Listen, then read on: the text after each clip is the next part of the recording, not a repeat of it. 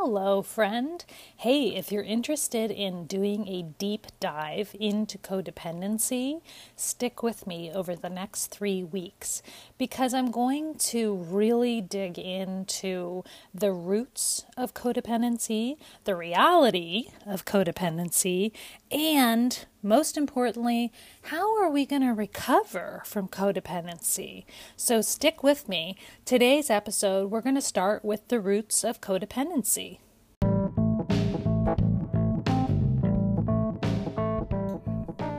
You're listening to Take Out Therapy with your host, Rebecca Hunter. If you're into personal growth and fascinated by the human condition like I am, stick with me. In the next few minutes, I'll break down a common personal growth topic and give you some straightforward ideas for change. I'm a private practice therapist and online mental health educator, so I see a lot of popular topics both in and out of the therapy office that we all struggle with. I'm here to help with that. This podcast is not a substitute for therapy, but rather the musings of a therapist and an opportunity for information and a little bit of help. Okay, let's get to work.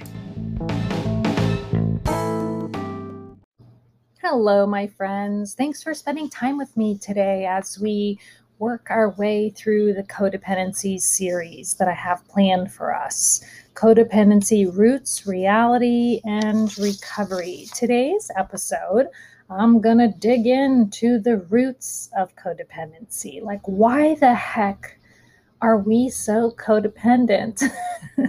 So I want to start out with just a quick definition. If you aren't familiar with codependency, I already did an episode on it actually, and it was the most popular and remains the most listened to episode that I've ever done, which is why I think we ought to dig in a little, don't you think?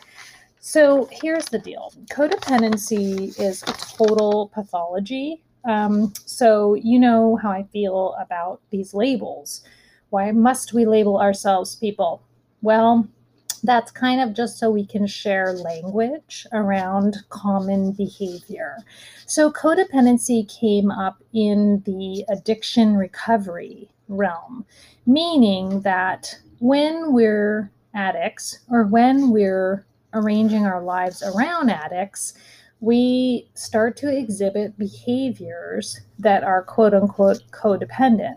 And what that really means is that we kind of rearrange our lives around unstable people, or we kind of rearrange our lives around our own inability to feel difficult emotion. So you can kind of see, like in the realm of addiction, why that would be the case, right? And then the other thing is, like, in today's world, codependency actually comes up for people that aren't in addictive relationships or around addiction.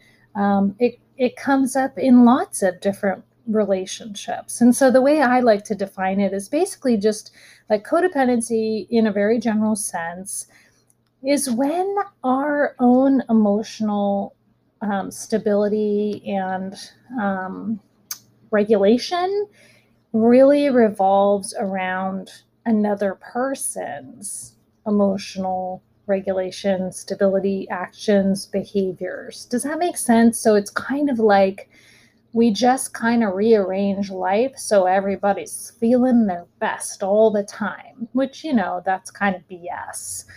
Because that's not possible. Life's hard and things happen, and we need to be able to feel what's happening so that we can adjust and change and grow.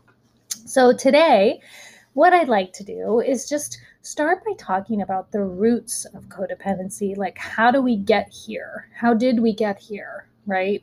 So I'll bring in the history a little bit and just tell you that when we're raised in households as children with adults who aren't emotionally stable, it creates a child who, you know, learns to control for that. So it's like maybe you grew up with an alcoholic and that parent needed kind of emotional caretaking, right? Or literal caretaking.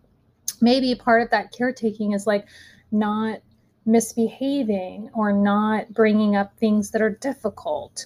Maybe that kind of compliance-based behavior was like just kind of disappearing, right? Or actually being pleasing to the adults around you. That happens a lot too, right? In addictive households, we learn to survive, frankly. And what does that look like? Well, sometimes it looks like being really well behaved, right? Making the adults around us laugh or feel good.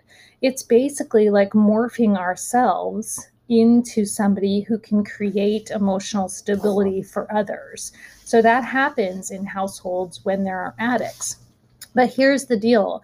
Codependency has come on down the line, right? So maybe you weren't raised in a household in which there was addiction, but codependency still existed. So a lot of kind of this newer generation, or maybe your generation, depending on when you were raised, is like, some of us were raised by really codependent people. And so that was our emotional model, right? Like, how do you please others? How do you make other people feel good about who you are and your behavior?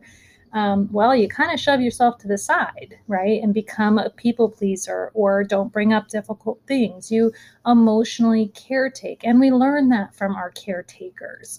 So whenever we're looking at our behavior, you guys, we can't ignore the past. We just can't. And I know a lot of people feel like, I don't really want to talk about the past. I just want to put that behind me. And I totally agree. Let's put that behind us.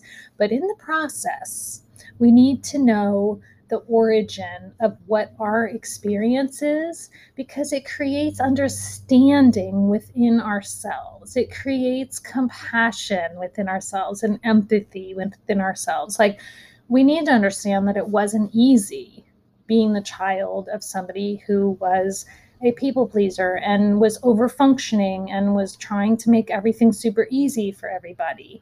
It wasn't easy to be raised in chaotic households where the grown-ups were not behaving like grown-ups. Okay.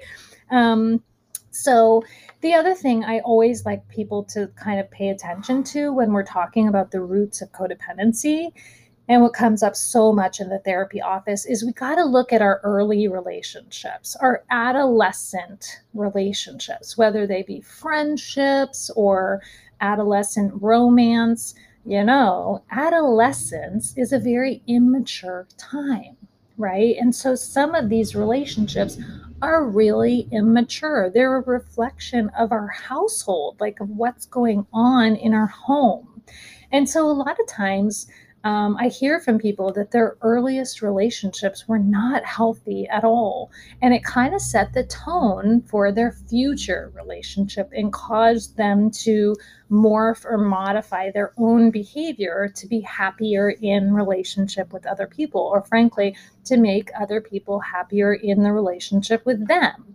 So whenever you're looking at your own kind of the things that you want to do some work on, be willing to look at the roots of the behavior. And early relationships, early adolescent relationships, are oftentimes come into play right there.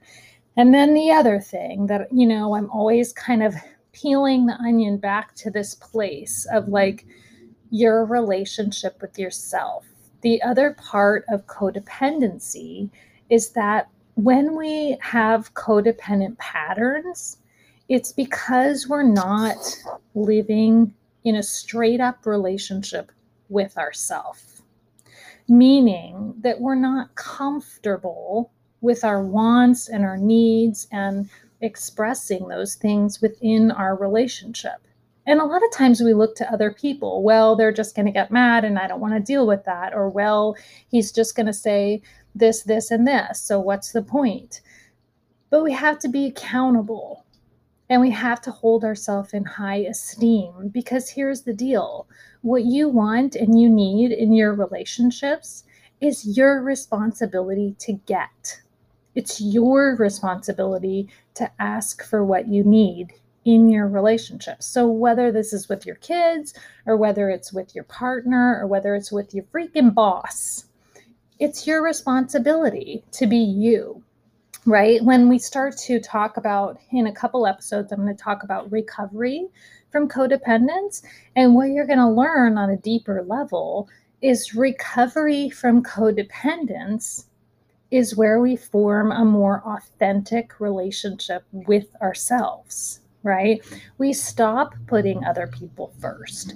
We stop putting other people's needs before our needs in favor of what? Like avoiding conflict, or in favor of letting other people have difficult emotions, right? So at the base, at the foundation of codependency is your relationship with yourself. And yeah, I've done an episode on that, so you can scroll back down.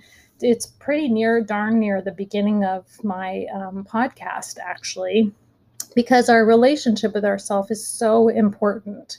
And I'm really going to go there in this codependency series because it matters. It's why you're here today. It's why you're listening to this podcast. So be willing to look at that relationship, because what we do in codependence is we sort of abandon ourselves. We abandon ourselves because we think it's easier than getting what we want, because the people around us have grown to expect certain behaviors from us, like over functioning, over caretaking, people pleasing. The people around us have grown to expect that we're not going to bring up any conflict with them, right? That's not a thing that we do. We like to be thought of as easy breezy, right? But inside is where codependency really takes root. It makes us really anxious, for one thing. Like whenever I specialize in helping people with anxiety, as you probably know, and codependency is usually present within anxiety because, frankly, it's really anxiety producing to not get what you want out of your life. It's really anxiety producing to be in relationships with people that need you to be a certain way that, like, internally you're actually not that way, right? Because codependence breeds resentment and anger and all kinds of negative emotions internally, usually. But, like, we just keep all that inside and try to continue on. Yeah, that's anxiety producing. P.S. It also leads people down a very depressed path. Depression is disconnection, right? And so if we look at it that way, it's like if we're not really being authentic and we're not really respecting ourselves and our own needs and asking for what we need in relationships, and frankly, demanding what we want in relationships, then we're putting ourselves on the back burner. And what's more depressing than that? I don't know, man. I don't know. It's soul sucking. So, like, just to put it mildly. So I wanted to talk about codependency because I know you're interested in it, and it's a deep topic. So over the next 3 weeks, we'll just keep digging in. We're going to talk next week about the reality of codependency. I'm going to talk to you about some of the major traits and behaviors of codependence, like what lives there. And then the following week, I'm going to help you kind of pick yourself up with your new awareness and insight and head into the land of codependency recovery, my friend, because here's the deal. It's actually not that hard to stop codependent behaviors. You just have to be willing to change. You have to be willing to help the people in your life better understand who you are and what you need. And there's a way to do that that's not going to alarm everybody and make them run for the hills. So we'll talk about that as we go.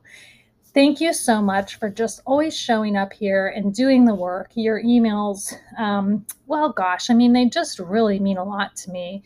It was nice taking time off from the podcast. It gave me some space and some room to sort of think about what I wanted to do next. I have some great stuff in store for you. We're going to do codependency for a while, and then I'm going to dig into anxiety because I think that that's fun, and I think that it's deeply needed right now. Let's dig in there. So stick with me, keep learning, and keep being willing to show up and do the work. I'll be right here beside you. But hey, if you like the podcast, it really helps this project if you subscribe, send it along to a couple of friends, and keep listening. We need more mental health education, people. That's what I'm doing here. I have a lot of unpaid content that I put out, like this podcast, but I also have 2 paid programs, one for people who want to stop overthinking everything to death, and I also have an in-depth program for anxiety recovery. So if you want to dig into some work with me, get in touch.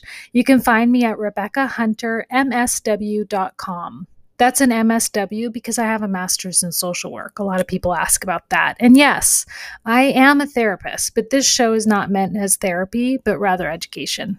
Thanks for listening.